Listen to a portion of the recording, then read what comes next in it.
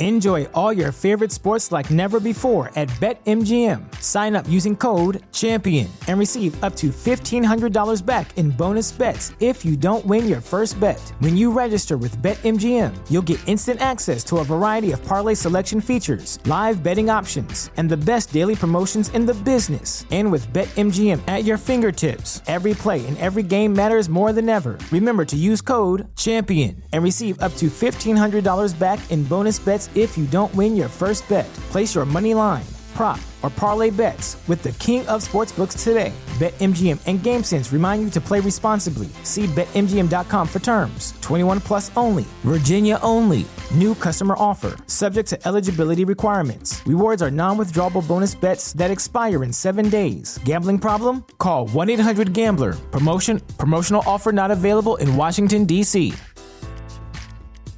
At Parker, our purpose is simple. We want to make the world a better place by working more efficiently, by using more sustainable practices, by developing better technologies. We keep moving forward.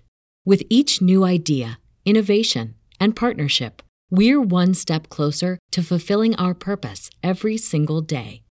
To find out more, visit parker.com/purpose. Parker, engineering your success. No, I wish I knew.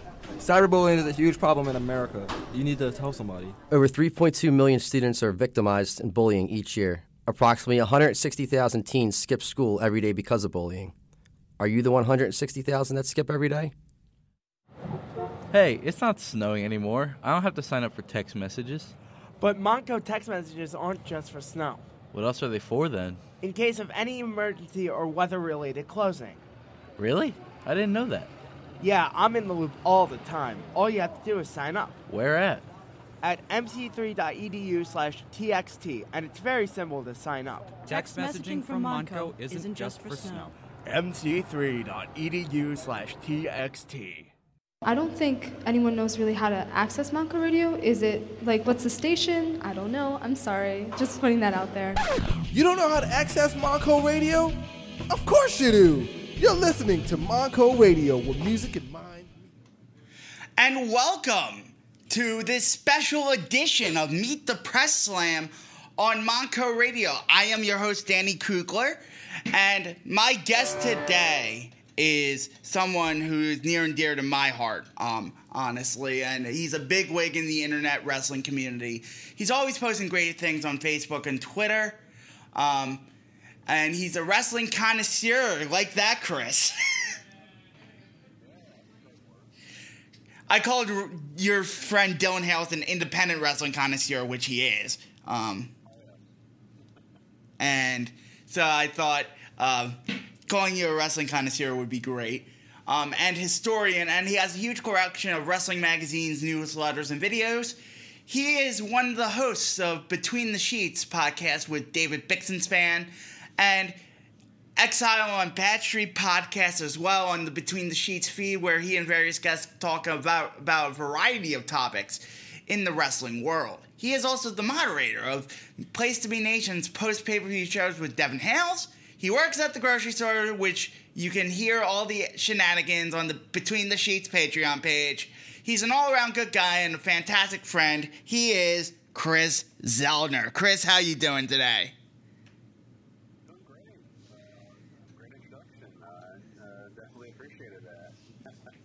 Yeah, and all that stuff is true too, which when you build an introduction, you're like Joe Lanza is the master of this, where he's like a reasoned and well explained man, your problematic fave. Yeah. So. Yeah, that's a good introduction. That's definitely true. Thank you for. Thank you for joining me live on Monco Radio. We are live today. It's excellent. Well, that's some rare time to do anything live, for me. I know my shows are recorded and put up, but yeah, it's a treat to be on this there live. Yes, and we always do this. We've been talking about this for about like 2 years now, like ever since you were on Get in the Ring. Yeah, I did one of your shows a long time ago, and yeah, show. And join me live too, which is really a treat because Chris is a true wrestling historian, and he knows the world of wrestling better than anyone else, in my opinion. I don't know about that, but maybe Cubs fan. He's amazing. But yeah, I mean, I've been a fan for almost 35 years now, so yeah, I know a little bit. Yeah, you don't know everything. No one knows everything, but you know what you know. So my first question for you is a doozy of a question. So what are some of the broader things you have learned over the past 4 years doing Between the Sheets? Well, one thing is when you do all the research into some of these newsletters, especially the non-observer newsletters, like Torch and Matt Watch and Steve Beverly when he had that going on. That stuff that's not out there as much as observers are. Observers have always been around, whether it's the archives on the website or just people subscribing to it. And that information's been out there a lot. But the Torch has been out there for a long time too, but people just don't really talk about the Torch that much. And once you delve in there, especially in certain areas more than others, there's information that was not in the Observer or never was in the Observer, especially regarding ECW in the late 90s. With Jason Powell, correct? When Jason Powell got on board, yeah, and you were getting this exclusive stuff, and you learn that stuff, and of course Matt Watch would be, of course, all the great access Steve Beverly had to guys like Jim Herd and Jeff Dietrich, who were the boss of the company, talking to them directly when nobody else was. So you learn all kinds of stuff behind the scenes, just stuff that happened as far as like television goes, and yeah, I mean, there's a lot we get into. I think that the Patreon shows that we do every month, when we focus on specifically one topic in general, those are the shows that I've really learned the most on. Right. I agree with that, too. I learned. We're focusing on one thing, and we're taking, months' worth of stuff and going into it. And instead of a week. Definitely learning experience. Yes, and I feel like, I as a listener to Between the Sheets, that I learn, like, this overload of information that you can't process all at once. That's why it takes multiple listens to a Between the Sheets to see, like, where did this come from and how did this happen, Yeah, absolutely. Sometimes it's like watching television shows or watching movies. You go back and rewatch it or re-listen to it, and you'll probably find something that you missed the first time. That's definitely. Yes, and with these shows, they're so multifaceted and multi-layered as well. When you did John Clark, for instance, current WCAU sportscaster and former, he's a local guy, and I messaged him. I was like, hey, I didn't know you did wrestling, because he never mentions it, So I was like, that's understandable for some people, yeah. I was blown away, and it's understandable, but at the same time, he responded to me, and he said, I did some wrestling back in the day. I don't follow it much anymore, but I really appreciate the work that these guys did to bring my stuff back to light. He had a great newsletter, Wrestling Flyer, which, he would get some really exclusive interviews with Watt, Vicious, Yazzie, and other people that, he's one of these that he just had it for a very short time, and he went on to do bigger and better things, and stuff like that too. There's other little niche newsletters that we've popped into in the past that, getting that information out there to people that wouldn't normally have that access to the information, that's always a good thing. How have you accumulated the newsletters? You use the Observer site, of course. Well, we're lucky in a way. I have physical copies of some stuff, but I don't have to use them because unless I really have to. I mean, it's in case I can't read good off of a scan, but we have two people that have given us access to a special Google Drive. Oh, wonderful. Of information and that they have set up. And it's been gone since for some of the stuff that we've had. Of course, the websites in general for the Observer and the Torch, they're big helps as well for the stuff that they have up. Certain times, but they don't have everything up. Observer goes their website, you go from like 91 to 2002, basically. Well, a certain point. They're just now in 2002. Right, they just started. Yeah, because I had to, we got 2002 coming up, and I had to get them off of that Google Drive into the notes. And then, of course, when they start putting them on the site after that, in the mid-2000s, you have them up. Torch has mainly started in like 90. I mean, they got a lot of them up in the old days, but like their old format started in like 93, and they had pretty much have it up for the rest. So we're lucky that, like I said, that we have some people that have set stuff up for us, that have uploaded stuff that's easy for us to have access to. And is Bix the one responsible for wrangling up the clips? Well, he's the Bix. My coach Dave Bixman does. He does the producing. He does all the audio stuff and everything. He's the one that sets all the clips up. Yeah. I mean, I'll find stuff. I'll find the stuff, or we'll find some stuff, and he'll be the one to set it all up. Yeah. I'm not a producer. No. Yeah, you're. I need to learn that type of stuff, but that's not my forte. Yeah, I know what you mean. What about doing between the sheets is thrilling to you? Is it going through the newsletters, rewatching things, or doing the actual shows? Doing the actual shows, probably. Because, I mean, that's the culmination of everything involved. I mean, yeah, you watch stuff and yeah, you do notes, but when you actually making it come to life, that's the best part. Yeah, and it comes to life. It definitely comes through to the listener that you guys have a sort of camaraderie. You, Bix. When Alan's on, you guys do have a camaraderie. When Bo is on, especially when Bo's on. Well, Bo James has become, he's our constant guest.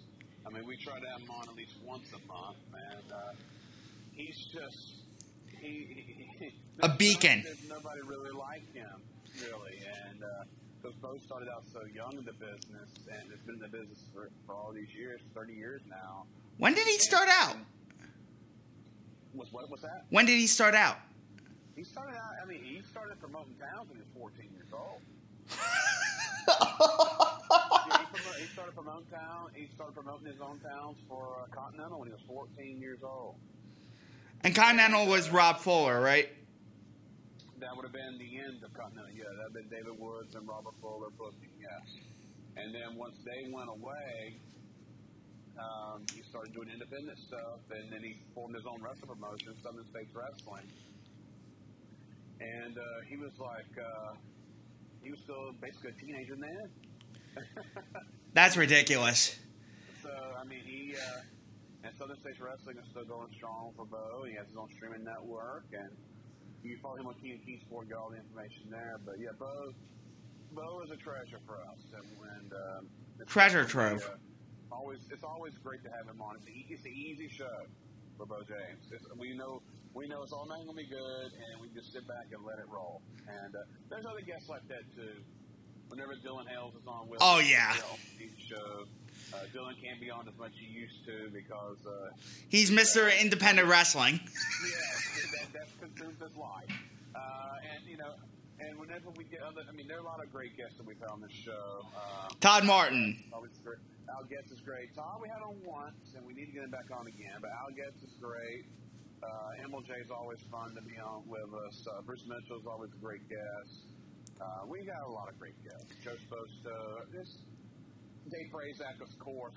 Oh, we can't leave out Dave Prazak.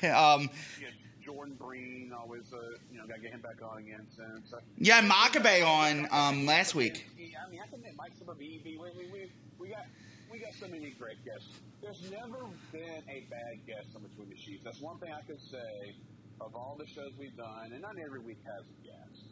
Right. But every guest we've had has been a good guest. I've never said after the show that I wasn't pleased with how that went. So. Yeah, because everyone brings a different perspective to the table, too. When you go into doing a Between the Sheets, you're the guide. And, like it was a great example listening to Daniel Makabe tweet, listen to him, do, DVD, VR stories and all this stuff. And he didn't remember everything, but it was, great insight. Well, the fact is that, I found out, who he actually was right before we started recording the show, and I've been knowing that guy for 20 years. And, when I found out what his shoot name was, I was like, oh, my God. You're like, what? And I like the rewatch aspect of it, too. Like sometimes when I listen to Between the Sheets, I'll go back and rewatch that edition of World Championship Wrestling that's on the network or on YouTube and see what, and you can see what actually went on, and wrestling is just a beautiful thing, isn't it? Yeah, God, I wouldn't be watching as long as I have been if it was, and even some of the bad stuff. But WCW had a lot of bad stuff over the years. Oh, we'll get to that. It's bad in an endearing way. Yeah. Now, there's some stuff that, you watch some of the ECW from the latter era, or WWF and stuff like that. It's cringeworthy. But WCW just has, just an endearing thing for me that no matter how much I know this stuff sucks sometimes, it's still WCW. It's WCW, everybody. What do you expect? WCW, everybody. Speaking of 1, 2, 3, WCW, everybody. Yeah. Favorite WCW, everybody moments. There's a lot of them. Right? Yeah, there is. I know. We could go 45 minutes on this question. I think one of my favorites is and it's happened more than once. When they had to cancel Center Stage tapings and nobody knew about it. There's a line outside and Center Stage is oh, we're closed.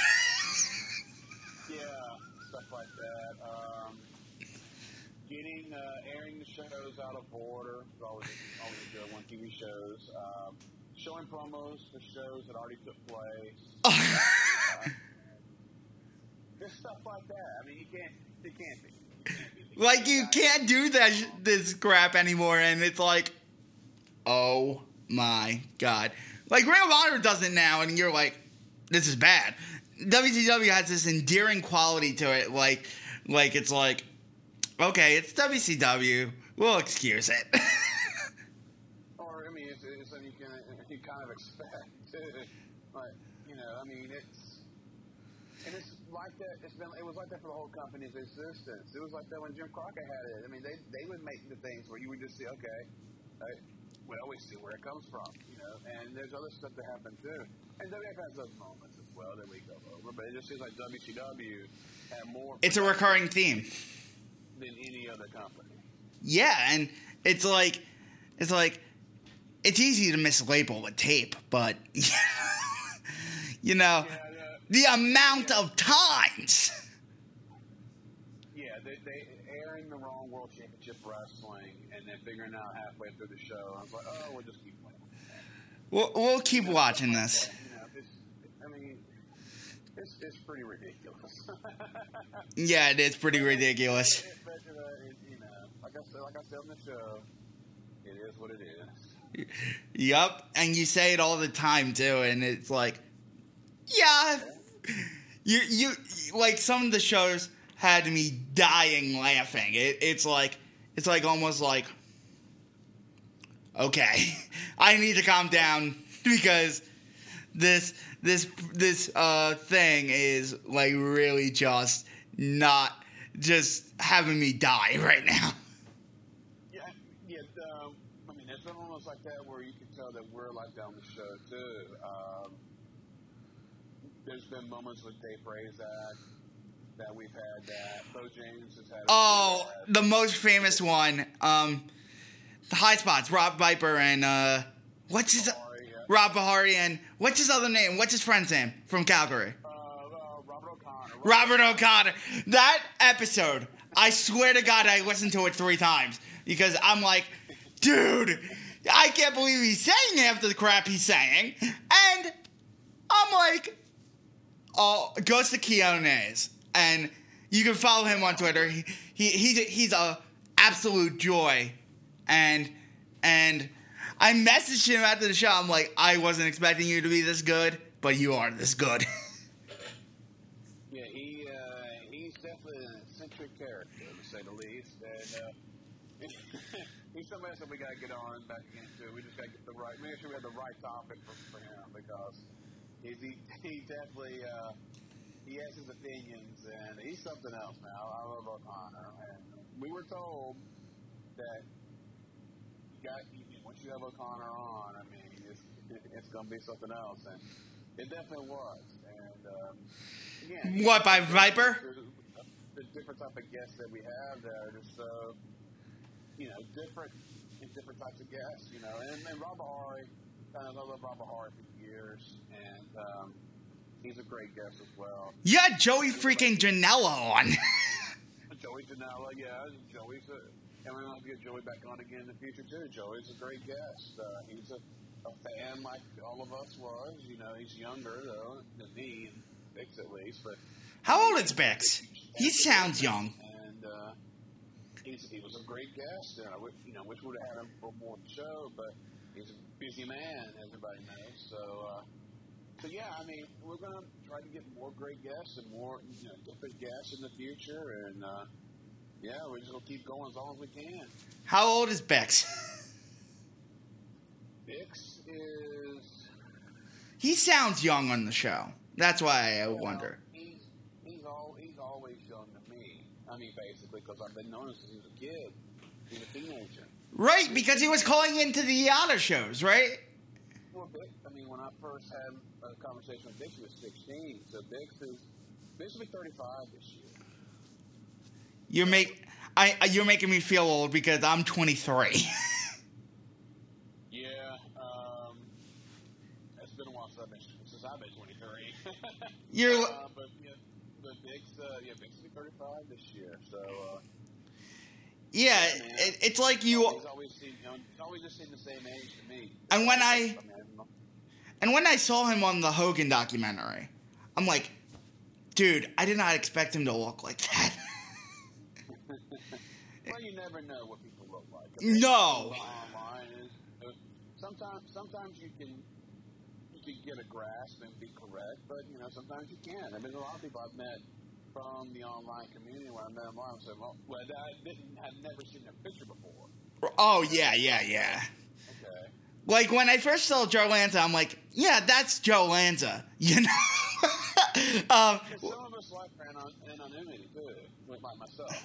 Yeah, I would recognize your voice, of course, but yeah, but I mean, I'm like, that's just not me. I don't like putting my photos out there for various reasons. I mean, yeah, you just want to go to work in the morning.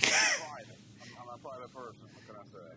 Yeah, you just want to go to work in the morning and not be bothered at a grocery store because that would be annoying, wouldn't it be? Like, if everyone knew who you were. I've never had it happen. I mean, I do have friends that I work around, not work work with specifically that have listened, though, but I mean, because they saw it on Facebook. But right. Stuff like that. But yeah, I mean, I kind of want to keep, my private life and the internet life a little different. Yeah, they're sort of blurred for me because I'm in the business. I'm at the Monster Factory, so it's like you have to promote yourself. You have to show your photo out there. But with you, it's like more like private in like the way it's done. Yeah, exactly. We sort of touched on this when we were talking beforehand. Which shows are most meaningful to you? What topics really tickle your fancy when it comes to Between the Sheets? 80 shows are always the best shows because that's what I grew up with. That's my childhood. Early 90s fall in that line too. Those shows always have a near and dear place to me because of, that's when I grew up. Right. Played great clips and stuff like that. And just, there was so much great wrestling around the country because there was all these other promotions that were still around. And the world, too, because of Japan. Yeah, and Japan as well. Those are always great.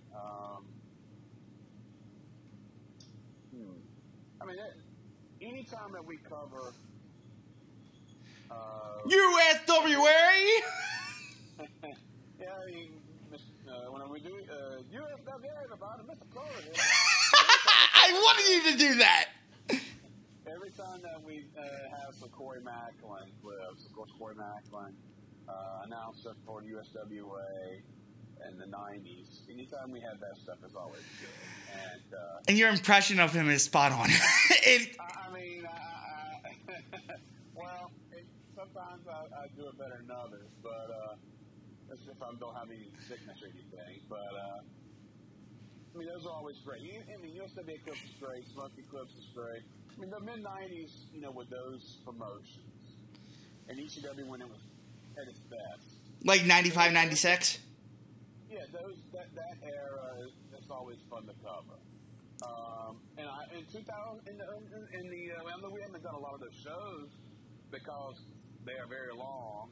But the early 2000 U.S. indie scene is always great. Oh yeah.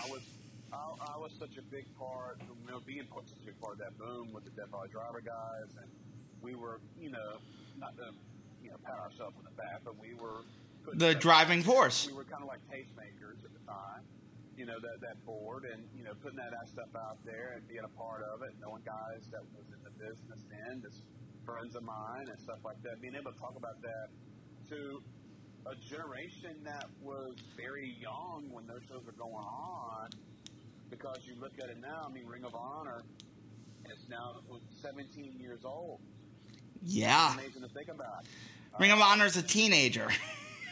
It's almost old, almost old to vote.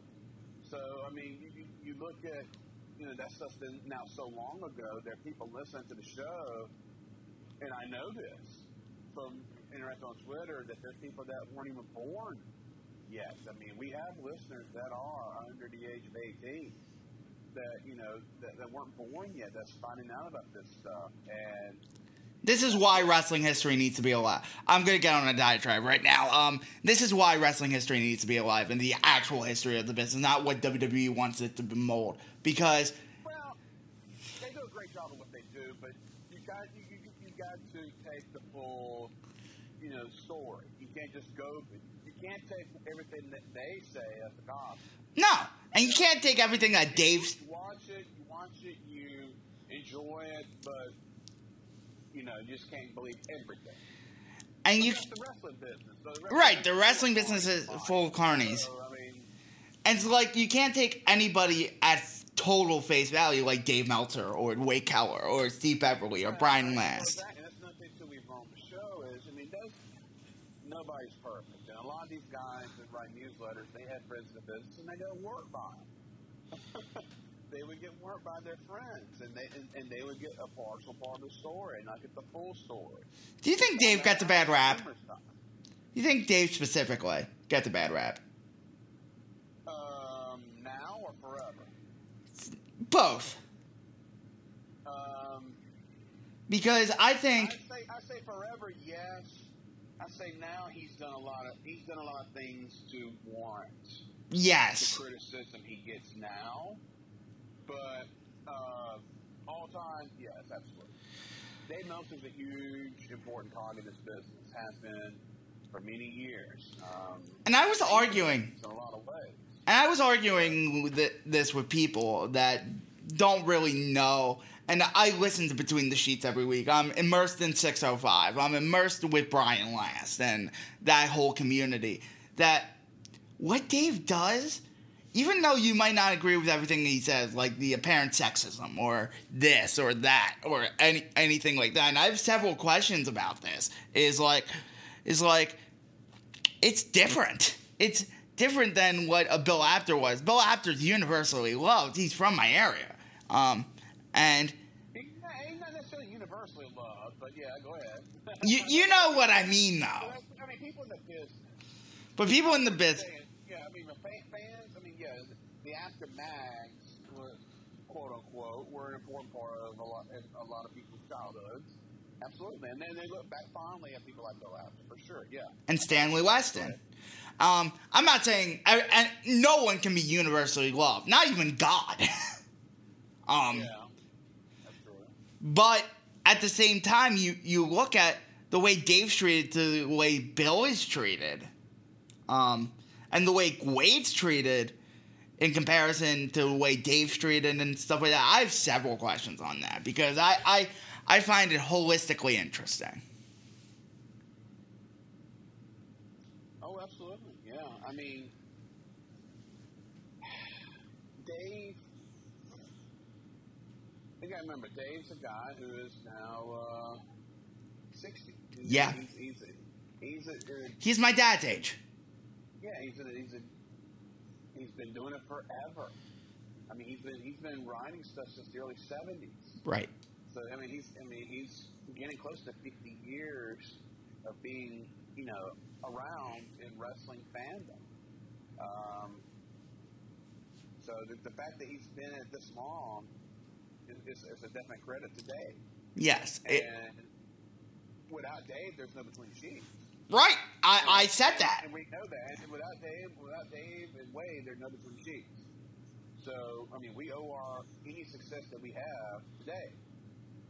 I mean, Dave and Wade, and Steve Beverly and other people too that have written newsletters, but I mean, without them, we have no show. Right.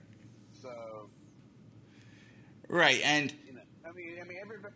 Dave has, like I said, Dave has his faults, and everybody does. Yeah, and everybody does, and that's why I give him a little more slack than some other people.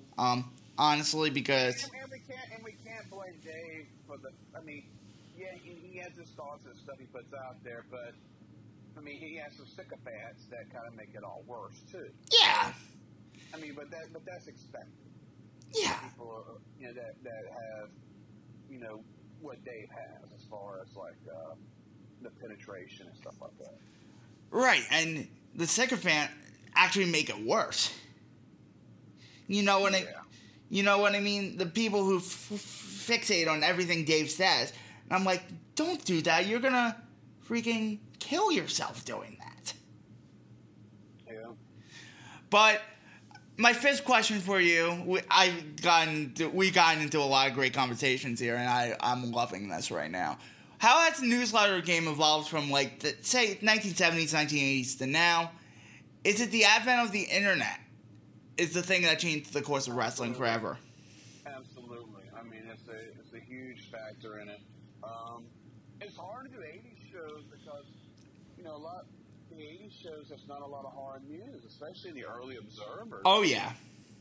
The Observer was a fanzine. It was a fan newsletter for years until Dave finally started getting, sources in the business that would give him information. And then it became more of a newsy thing. I'd say when Dave started writing for the National in 90, the daily sports paper that came out, that was Frank DeFord's. And once he wrote he wrote a weekly wrestling column in there. He got that credibility then, and then that started it. And then the Vince McMahon steroid situation, the trial, and all this stuff came out. That's what really, set him up to be the guy. Right. When it comes to wrestling, was that right there. So we're looking at 92. So that definitely was part of it. I mean, the late 80s, early 90s in the newsletters is, the beginning of it, and the 90s as it went along was a true heyday. And now the thing is, what's changed so much in the last 10 years or so is that social media becoming as big as it did, now the actual wrestlers and the promotion themselves can control the information. Oh, yeah. And their way, they can break the news. They could come out and they have their voice out there saying this is false, or this is not the real thing that's going on. And it's allowed them to contradict or to confirm what was being reported. Do you feel like WWE doesn't do that enough?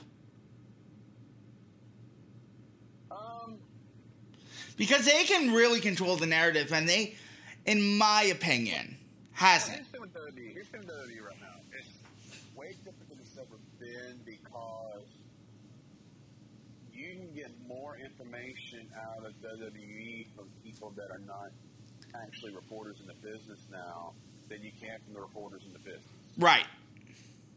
Because there are multiple people online that talk regularly to WWE talent, and word gets out there on Twitter, especially through DMs or just getting out there on Twitter, however, that the information's out there in that way, and the newsletters has reported on it or whatever. And there's still, Mike Johnson still has pretty good sources in the company. Sean Ross Sapp is probably the best. Yeah, I was going to mention him. What's going on in WWE? I mean, Sean Ross Sapp is pretty plugged in. He's one of the new breed of wrestling journalists out there, and I'm a big Sean Ross Sapp guy. I really enjoy him, and he's really good at what he does. So, I mean, he's one of the new breed out there with Fightful.com. So, definitely check him out there. And yes, Fightful, good friends of the show. There's more people that's in it now. It's not just a two-horse race with Dave and Wade. No. You know? How did Mike Johnson get his start? I'm just wondering. What's that? How did Mike get his start? Johnson, yeah. Mike's been around for a long time. Mike was around with OneWrestling.com. That's when he first got out there with Bob Ryder and Dave Shearer. Of course, Dave Shearer still writes with Michael, PWN Insider. PWN Insider broke off with One Wrestling, and he's been doing it for years. Mike was an ECW guy. Right. Really made his hay, and he's been in it for over 20 years now. So yeah, it's amazing how these people age, and then you see the new breed, and there's sort of a reluctance almost to say Sean Ross Sapp. There's oh, look at this guy, he's not doing it right, but he is doing it right. And Sean's a stand-up guy. Yeah, he's a young guy in his early 20s. I mean, he's definitely carving a niche for himself in the new wrestling media. How do you feel the wrestling media is treated? How do you feel the wrestling media is treated? Not well. By wrestling fans in general? Yeah. Generalization. They pretty much see through them now. Because the thing is, a lot of your established wrestling media have let their personal feelings get ahead of their actual reporting. And I think that's a problem. Here's the thing, though. If you're going to do that, you need to just have it out there in front. See, Dave used to be like that. Dave has now reverted back to more old 80s Dave than he was in the late 90s or what have you. He's definitely gone back to pushing, it's become more of a fanzine again in a lot of ways for who Dave likes. And Wade has that too, and the Torch were his favorites and people he don't like. But, I mean, that's the difference. Although, let's be honest, real media these days has pretty much become that way too. Yeah. I mean, all your political media is all about pushing pushing their narrative they want to push for whatever they feel. So there's nobody really. There's no escaping it.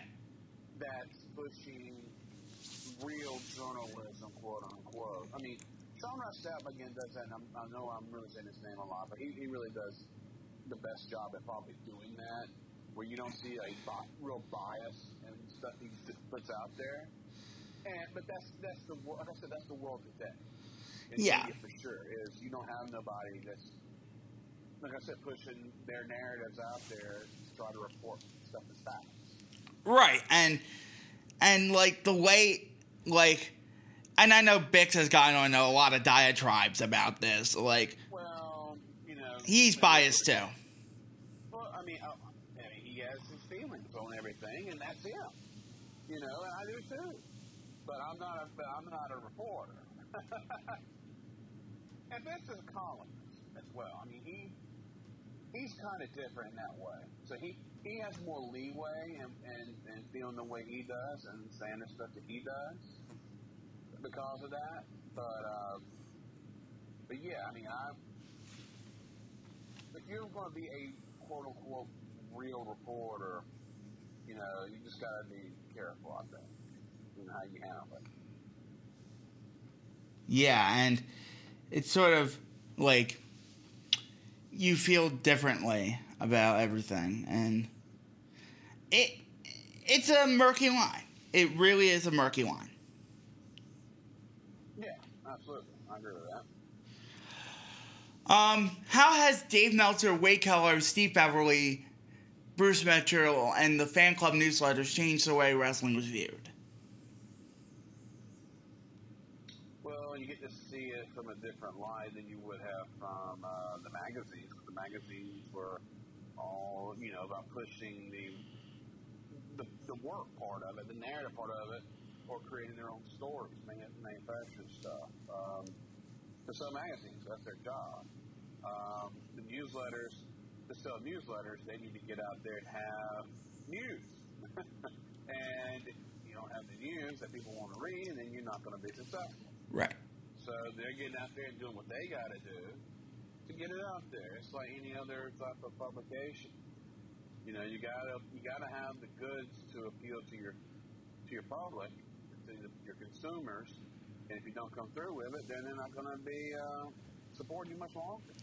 Right, because I know somebody who runs wrestling news stores, .com, and it's like we just got to keep pumping out. Like, the Daily DDT is the same way. Like, let's say I'm involved with, and I'm like, guys, it's not that serious. Well, here's another thing, too. That goes to another thing that's really changed about the business. You got a lot of these websites that are out there that, I mean, they are more aggregators than anything else. Yeah. I mean, they're taking stuff from other places and they're putting it out there, and that's where people are getting it. They're getting it through them instead of getting it directly from the source. Which, hey, whatever, I'm not going to hustle. But, I mean, I'd rather get it directly from the source, personally. Yeah, me too.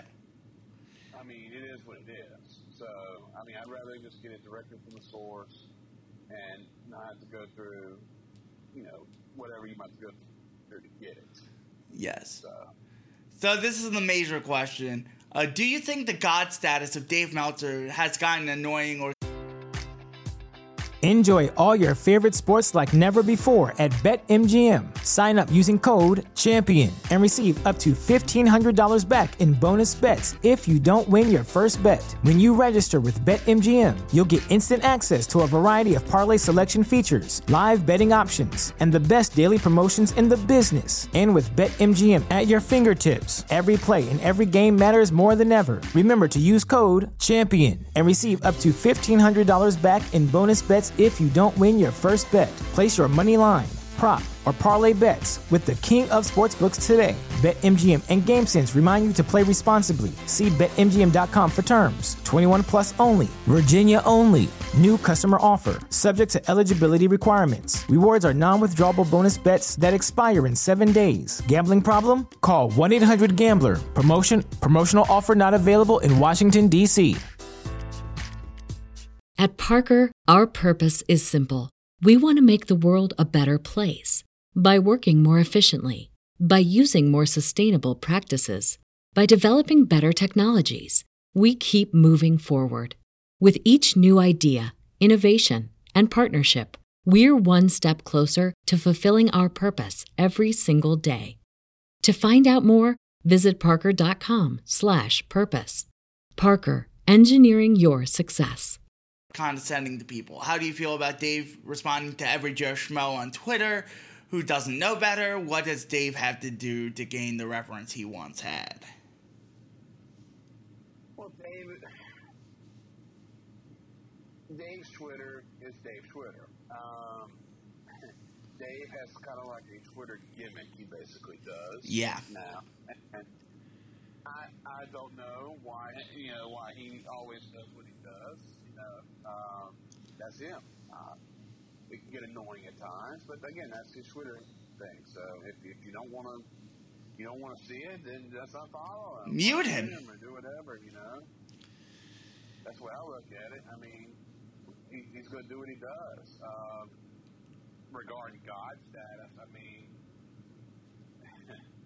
he is that's been the guy for wrestling information for all these years, and there are a lot of people that take what he says as the gospel. Right. Right? Well, maybe not. I don't know, but I mean, people are going to do what they're going to do. Right. And me and John, I had John McAdam on yesterday. John's a great guy. And he's... Yeah, the great 80s series. And he's like, he's seen people mentally break down in front of Dave. And I'm like, how does Dave handle it? I have no idea without him. Everybody, Dave is considered, he's a celebrity in his own way. And there are people that have reactions to celebrities. So I can understand it in that way. It is kind of odd, but I can understand it that way, looking at it from that direction. But, yeah, I've never met Dave personally. Hopefully one day I will get to meet Dave personally. But yeah, that's definitely interesting. That would be an interesting meeting of the minds, to say the least. I've spoke with him, online many times. I've never had a phone conversation with him. And, I would like to try to get him on between the sheets, or that may not be as likely these days, but at least I saw Bass Street. Yeah. What are the main differences between Meltzer and Keller, and to a lesser extent, Alvarez and Mitchell, you've noticed through the years? Well, Alvarez is,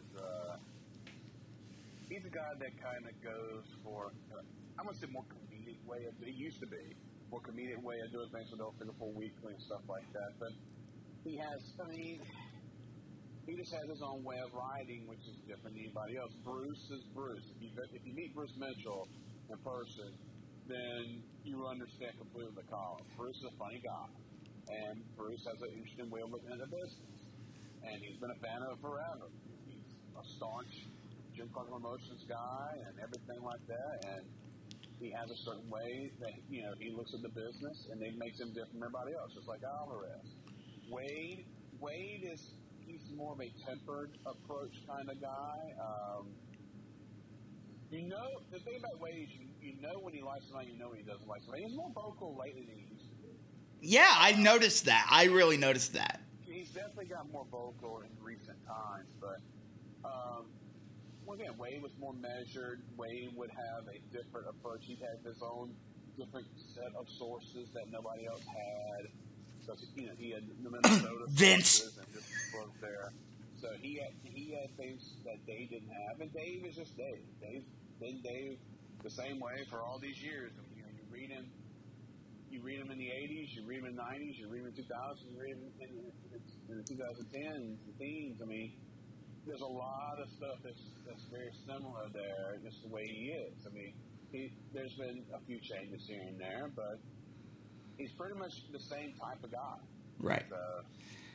That's about the only thing I can really say on that one. What has Vince's relationship been with the newsletters? I think you've covered that enough. It's been rocky road. I mean, he he's had good relationships with Dave and Wade. He's had bad relationships with Dave and Wade.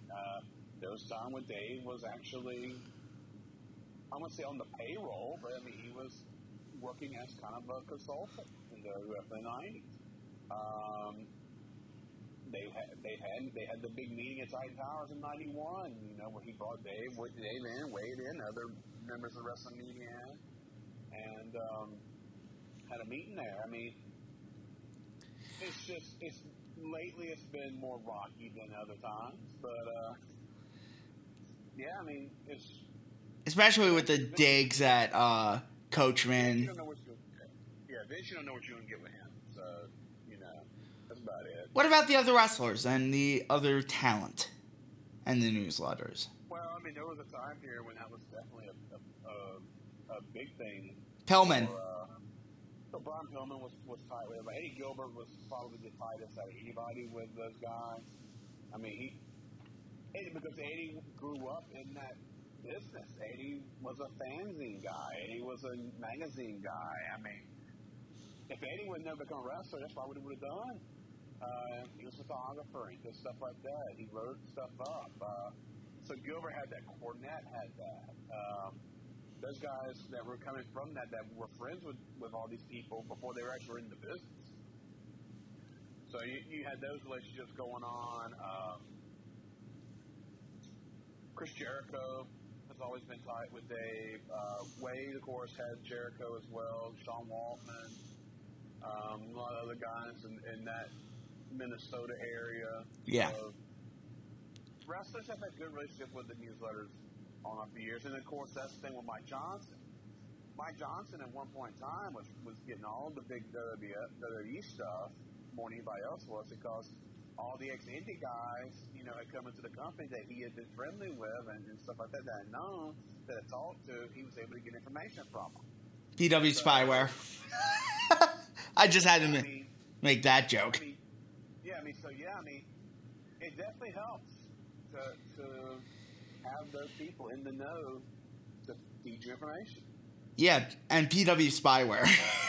We had to make that joke. Well, actually, I never had to deal with that. I mean, I've gone there, but at least my computer is pretty strong with antivirus. So I never had to deal with that. No, I think I had one incident with PW Insider. That's it. Yeah. Back in my early fandom days. Yeah, it's really weird. Like how everything, like different people are differently tight with the newsletters, like writers, stuff like that. You know what I mean? Oh yeah. And it's always interesting to see what information gets out. Yeah, I mean sometimes stuff gets out there, and sometimes stuff gets hidden in secret. The perfect example of it recently is my friend Stokely Hathaway.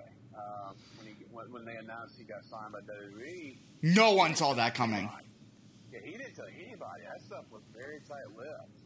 And when they got out there, I was like, whoa! I mean, came out of nowhere because, even people that knew Stokely well was like, wow, we didn't know this was coming. And that's very rare these days in wrestling for something to not get out there like that. Because, the whole February signing class was out before they announced it. Oh, yeah, I knew what people signed. Oh, I knew Nick Camarado was signed a year ago. Literally. That stuff gets out there more now than it's ever been. Yeah, and like I said, Twitter being like it is, Facebook being like it is, there's more of a direct contact between people that are not in the media business or just whatever with people that are working as independent guys. Talent, and they build a relationship there, and then they move up or whatever, and that's where Dark Wrestling Twitter comes. Yeah, stuff just gets out there. Yeah, and you don't even have to be on Dark Wrestling Twitter. Yeah, but get out there eventually. It does. It always finds its way. Yes. Is there a week that's even been requested that you would not do for any reason maybe I got this question because remember I had a Patreon Q&A. I asked about the Benoit situation and your memories behind that. I don't think you would cover that week.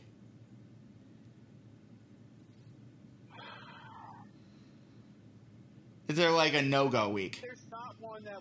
There's not a week I wouldn't do. We did Owen Hart. Right. That was a major requested show.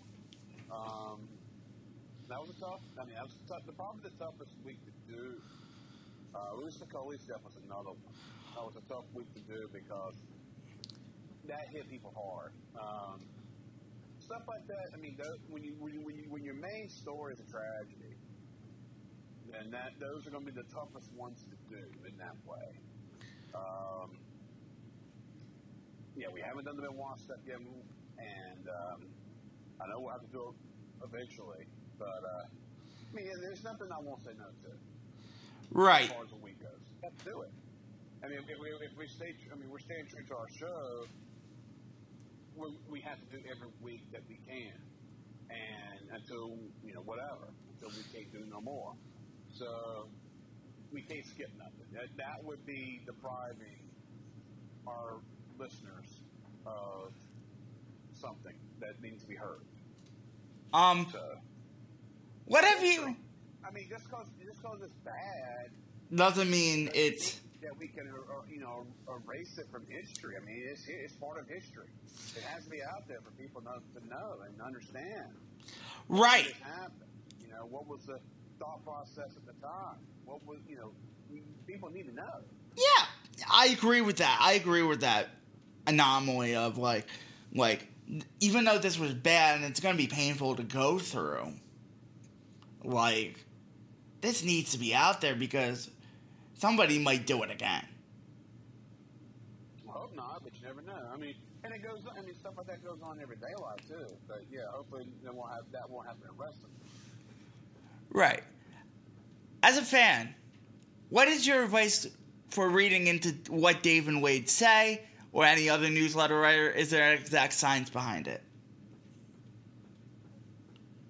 I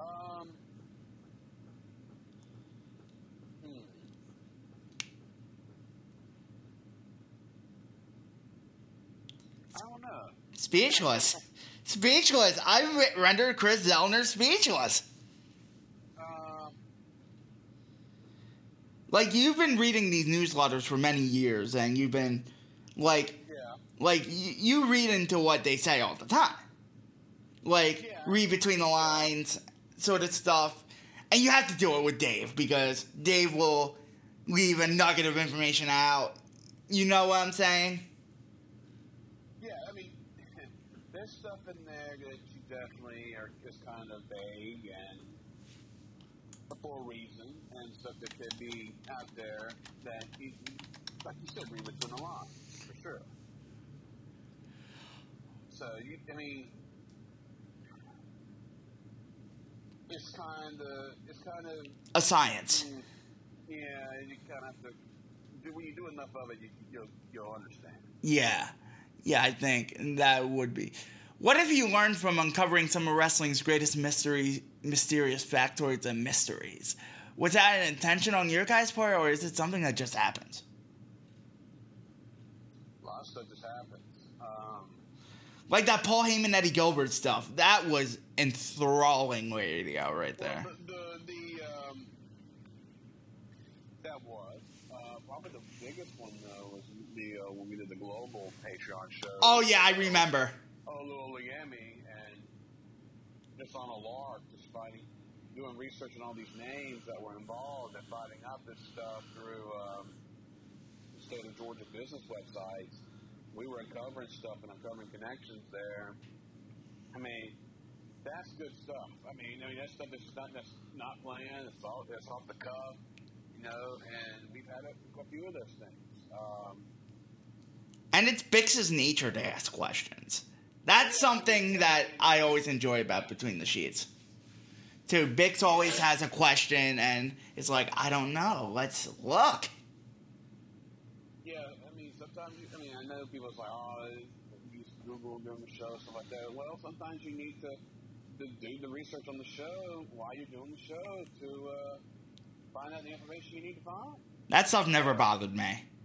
Yeah, I mean, it's what part of what we do.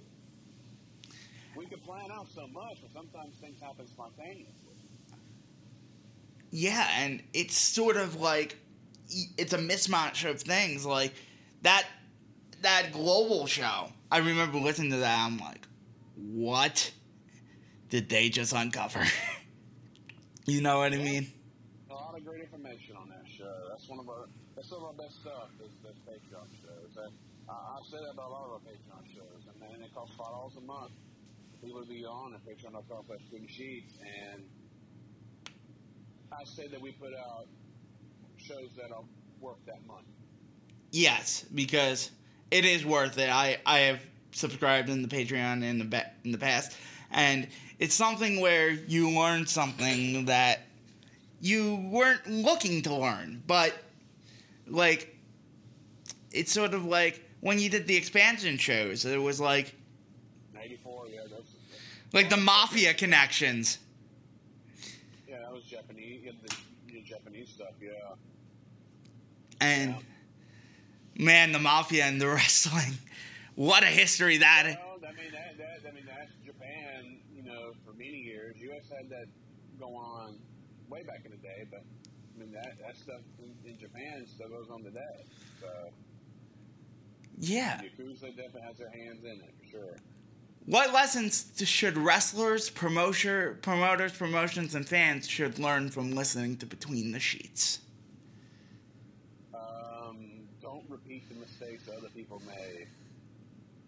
You need to go back and listen. The history repeats itself, and it has a lot of times. Go back and listen and learn, and figure out, hey, we don't need to go this way. We don't need to do what they did.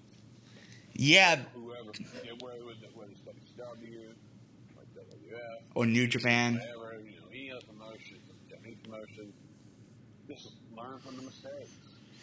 And there were a lot of mistakes made, and that's true. even during WWE's best year, 2000, and it's something that struck me is like they're on the stock market and they were only making $16 a share in 2000. Right now they're at $93 a share. Yeah, and it's at its worst. Different time and place. I mean, a lot of things are different now than it was then. That's for sure. Yeah, and it's honestly incredible to see, like what goes into, stuff, and it's incredible. It's just incredible the fountain of information we have now. Because I can pull up All Japan Pro Wrestling from 1993 up on YouTube and watch that and share that. I showed somebody the 03 Misawa Kobashi match for the first time that they ever saw, and they're like jaw-jacked. Oh, absolutely. Great stuff. And there was a lot of great stuff in there, and then you look, and then you look. Like something I covered was uncovered recently, the Knoxville 5. Even. Yeah, well, that's been around. Nobody has put it out there. Really, that's been around? Bo James had that for years. But never thought to say this is an. He's known of it. Let's put it that way. He's known of it. He's the first one that brought that to us. Our attention. Yeah, and before. I mean, it had hit. It hit a small Facebook account, and we watched it, and then it was like a few days later when it started getting traction and everybody else.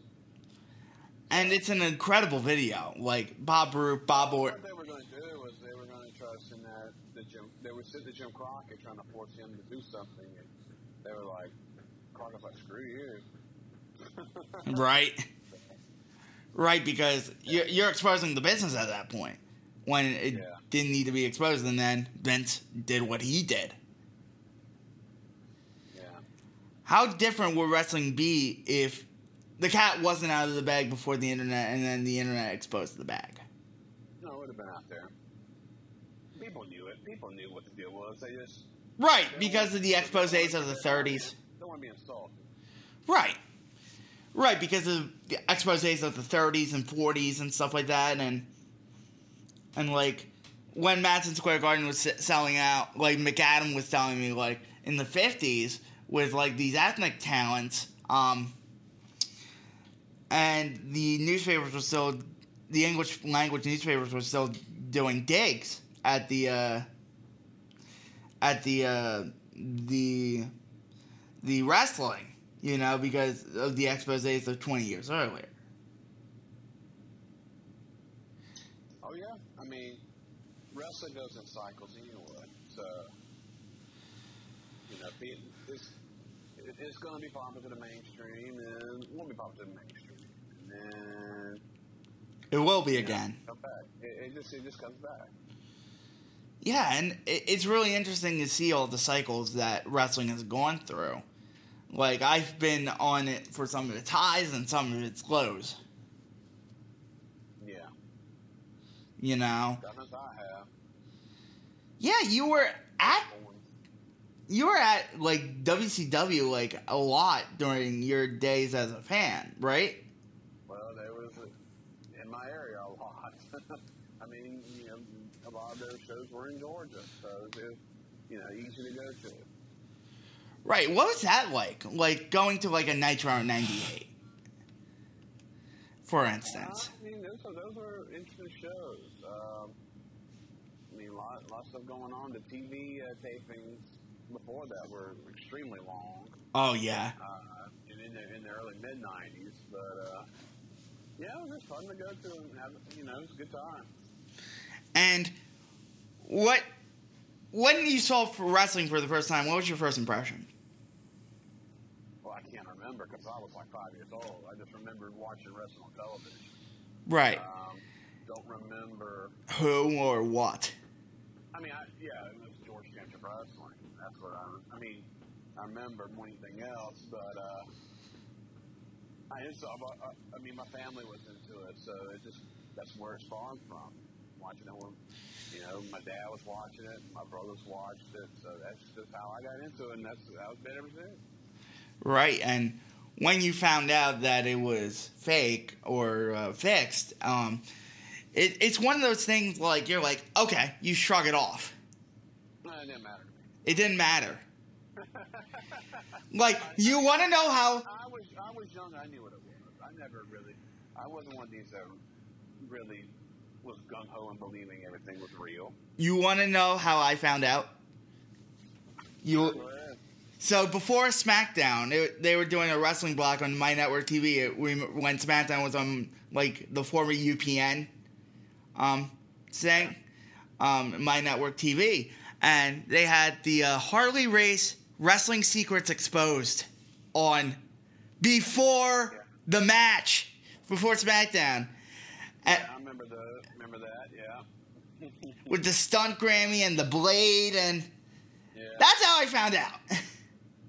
Yeah, I'm pretty sure that's a lot of like kids found out, you know, in that time period. You know, those shows that were out there, because there were multiple versions of that, and yeah. Yeah. I mean, that stuff happens. What they said. Are there any interesting behind-the-scenes tidbits from that show? I don't know, really. I've never really. I mean, I watched it when it came out, and that's about it. That's the only experience I really have. I don't think we really talked about on our show much at all. We talked about one of them, but the one on NBC. It wasn't. Yeah, wasn't that much to it. Yeah, but it's just interesting. The one with Anthony Durante, Pitbull 2, Michael Modest, Harley Race as the booker, Eddie Man. And then Eddie Mansfield had one in 1987. Well, the 2020 thing, of course, we talked about recently, which was the Chiefs with John Stossel. Yeah, that's always something that people look back on, you know, because that was the first big one in that era. And Dr. D is actually doing, like, bookings now and stuff like that. He's back on the scene. So just for Dr. D to get out there, he's had an interesting life. I mean, his life outside of wrestling is probably way more interesting than his wrestling life. A guy was a bounty hunter. Oh, right. Real life bounty hunter. What? He would go. Repo man, bounty hunted. I mean, he would go out and do some dangerous stuff. You know, he's still alive, so. Yeah. Good thing for him, because he could, in that business, he could very easily get killed. What was your first impression when you saw Ric Flair?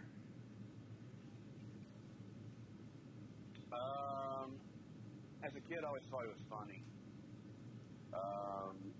Because he had great promos. I've always been a Flair fan. I've always loved Ric Flair, as far as I remember. And then you have a music collection too, like that spawns many decades. Yeah, I love that. We got to talk about this because I host a show here on Monco called Hard and Heavy, where I play like the latest hard rock and then some classic rock, some stuff like that, and it's amazing how music has evolved. Oh yeah, I mean, it's that's like the wrestling business, you know, in a lot of ways too. It's like some stuff is hot and then some stuff, you know, goes away for a while. It's like, you know, and then the rock scene. Yeah. There's really not a rock scene as far as like mainstream music right now. So yeah, there is a scene, but it's not mainstream. Exactly. You know, it's not like it used to be. Where it used to be dominated. You know, in a lot of ways. And then it's gonna come back. You know, MTV was in their heyday. I mean, that was, you know, rock was a huge force on there, but everything is so poppy and dance oriented now. Then, you know, it'll come back. And will it come back? Well, it did in the 80s, because that rock scene kind of fell out of the mainstream in the late 70s with disco, but it made us come back as the 80s went along. So, as far as like pop stuff, so I mean, who knows? We'll see.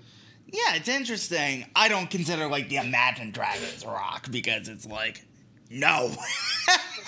It's just different. I mean, there's so much hybrid music now. It's way different than what it used to be.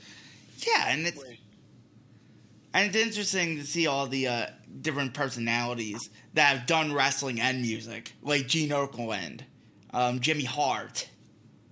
Yeah, there's been a lot of them over the years, for sure. Fred Blassie. Albums.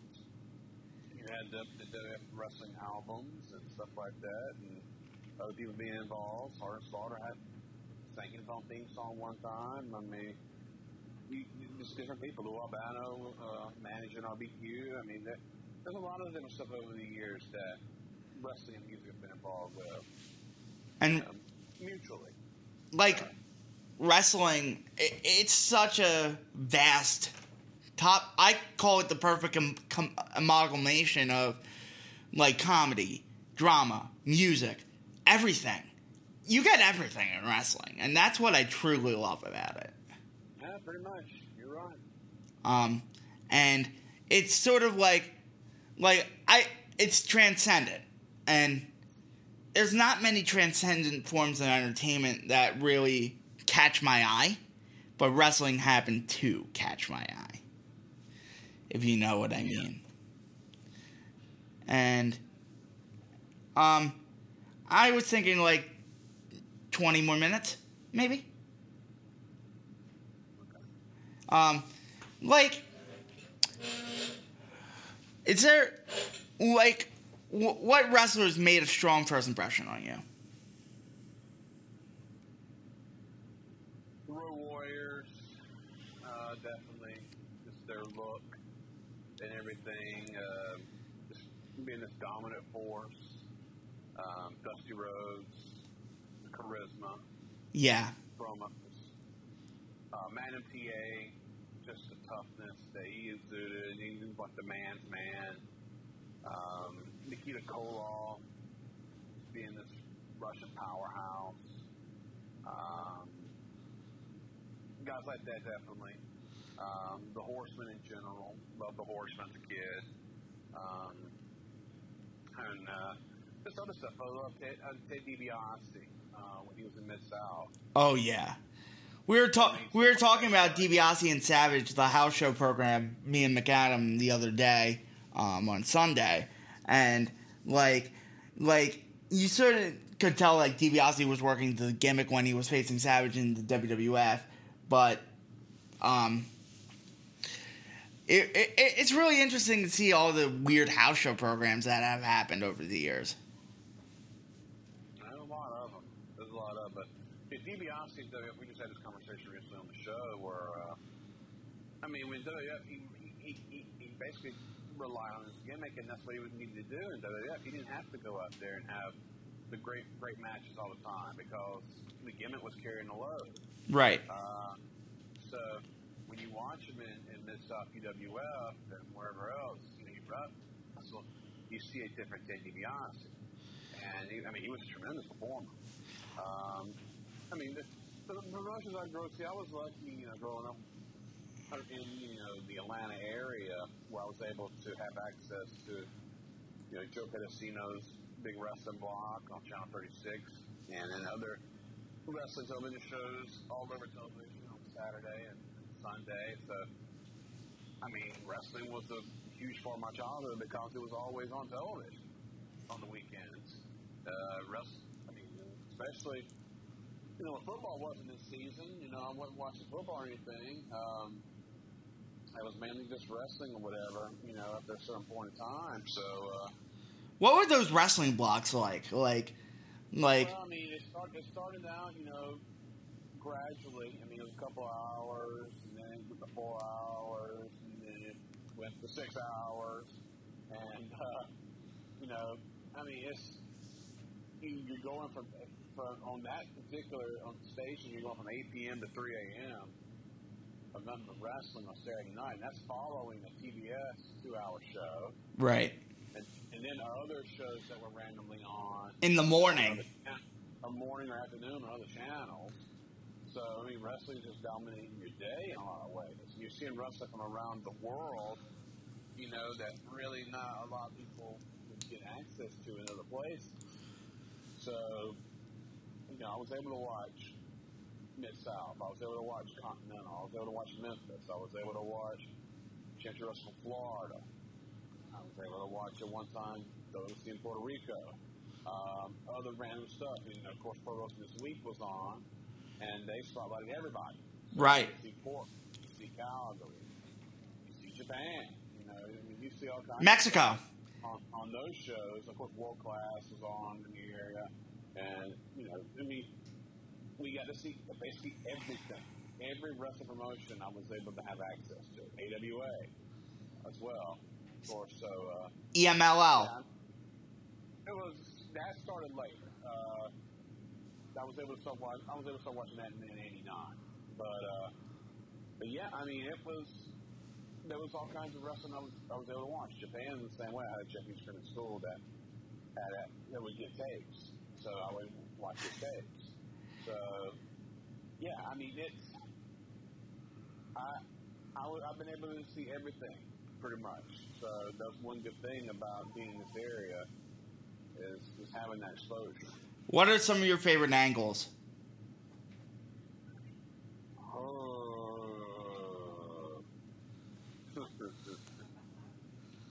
There's a lot of them. Wow.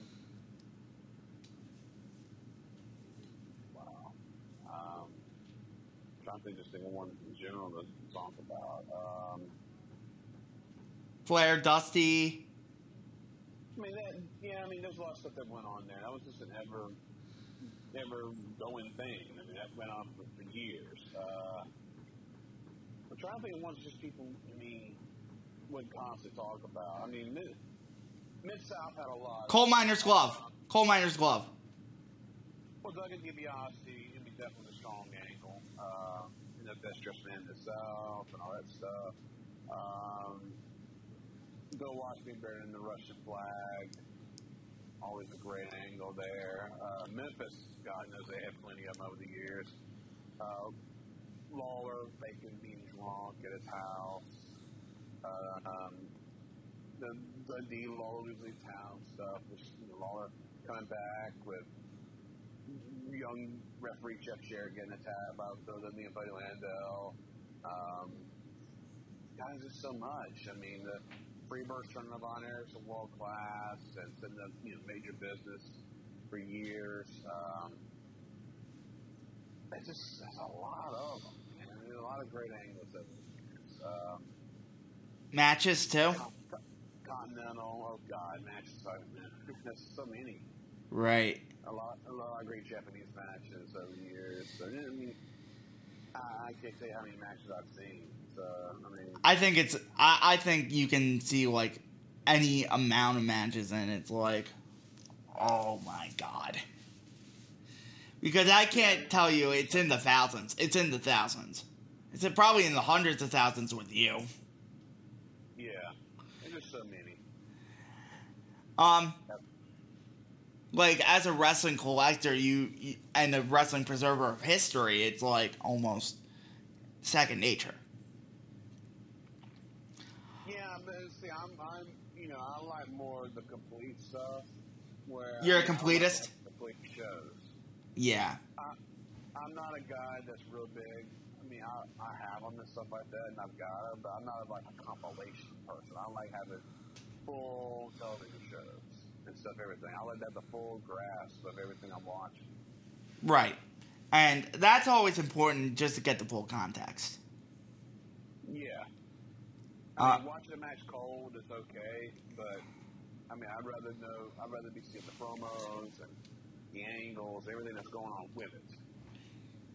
That makes it what it is. I was going to ask you about Bill Watts. He is a major figure in wrestling history. Oh, yeah. Absolutely. He's a wrestler and a promoter. Some of the stuff is just wild with him. Like, some of the stuff you guys have uncovered specifically. With, like, the Torch Talks. Bill Watts is, if you read his book, I mean, he is what he is. He's a genuine article. He believes in what he says. He's walking tall. I mean, he is Bill Watts. I mean, he's that alpha male, and he's apologized for a lot of stuff that he's done over the years too. But he's still Bill Watts, right? And he's a very interesting character, to say the least, even to this day. Yes. And to this day, it's like Billy Jack Haynes, like Billy Jack Haynes. He's had a lot of issues in the past. He says stuff that could be true, but you got to take it with a grain of salt. That's one thing you got to be careful with a lot of these wrestlers. Right. Remember, wrestlers are carnies. They're liars and stuff like that. So, yeah, they may be speaking truth, for sure, but you can't just take everything they say as the gospel. My last question for you, Chris, before we get into the plug section of this show where we can plug everything that you do, all the great stuff, is how much longer do you envision doing this? As long as I can. As long as you're physically able? As long as I'm mentally able.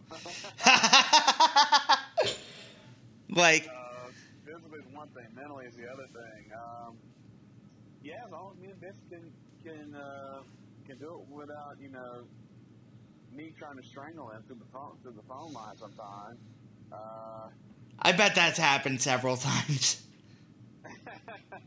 Well, hey, every good partnership, they have their times where they have disagreements and stuff, and that's just the way it is.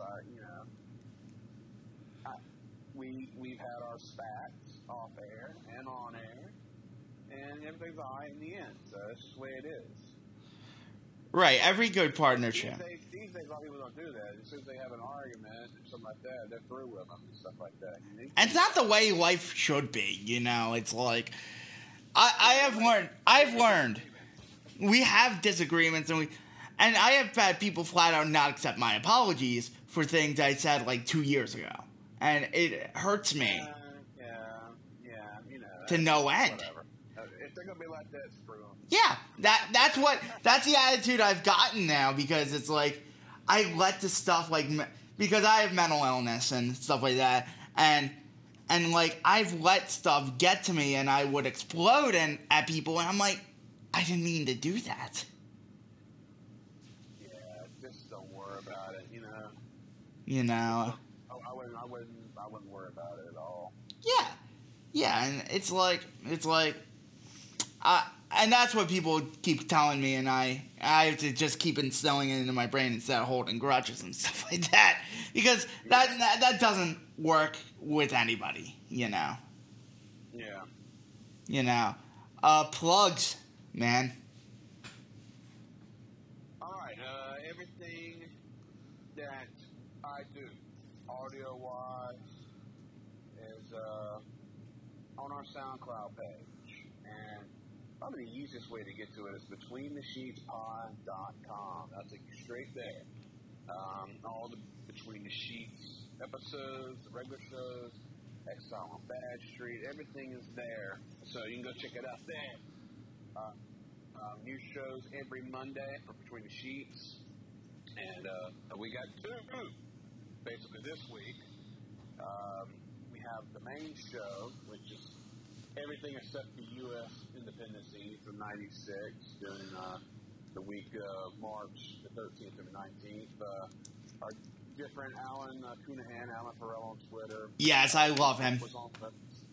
And we talk about all kind of good stuff on there. And then Bo James, who we talked about before on the show, is on during the U.S. Independence segment, which wasn't intended to be its own show, but it got that way. Yeah, it always does. Bo definitely did a lot of storytelling, and because his actual promotion ran that way. This first time we really have covered his promotion. So he had stories of booking and stuff like that and everything. Yeah. I can't wait to delve into it. There's a lot of stuff to happen. I mean, it's almost 10 hours of audio we dropped today. So. And another hour and a half with you and me. Yeah. And Patreon, of course, patreon.com/BetweenTheSheets. $5 a month allows you to get the access to all the audio, and so definitely check that out. And all the other tiers are on there as well. So if you're interested in that, go check that out. You can follow me on Twitter at Chris Zellner, KRISZELLNER, and the show Twitter feed is at BTSheetsPod. So check it out.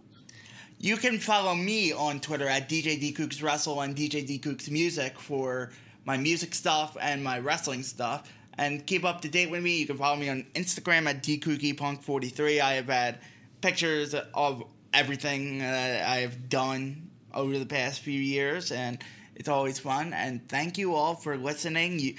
This is Meet the Press Slam, and you were listening to that on Monco Radio, where music and minds meet. Enjoy all your favorite sports like never before at BetMGM. Sign up using code CHAMPION and receive up to $1,500 back in bonus bets if you don't win your first bet. When you register with BetMGM, you'll get instant access to a variety of parlay selection features, live betting options, and the best daily promotions in the business. And with BetMGM at your fingertips, every play and every game matters more than ever. Remember to use code CHAMPION and receive up to $1,500 back in bonus bets if you don't win your first bet. Place your money line, prop, or parlay bets with the king of sportsbooks today. BetMGM and GameSense remind you to play responsibly. See BetMGM.com for terms. 21 plus only. Virginia only. New customer offer. Subject to eligibility requirements. Rewards are non-withdrawable bonus bets that expire in 7 days. Gambling problem? Call 1-800-GAMBLER. Promotional offer not available in Washington, D.C. At Parker, our purpose is simple. We want to make the world a better place by working more efficiently, by using more sustainable practices, by developing better technologies. We keep moving forward. With each new idea, innovation, and partnership, we're one step closer to fulfilling our purpose every single day. To find out more, visit parker.com/purpose. Parker, engineering your success.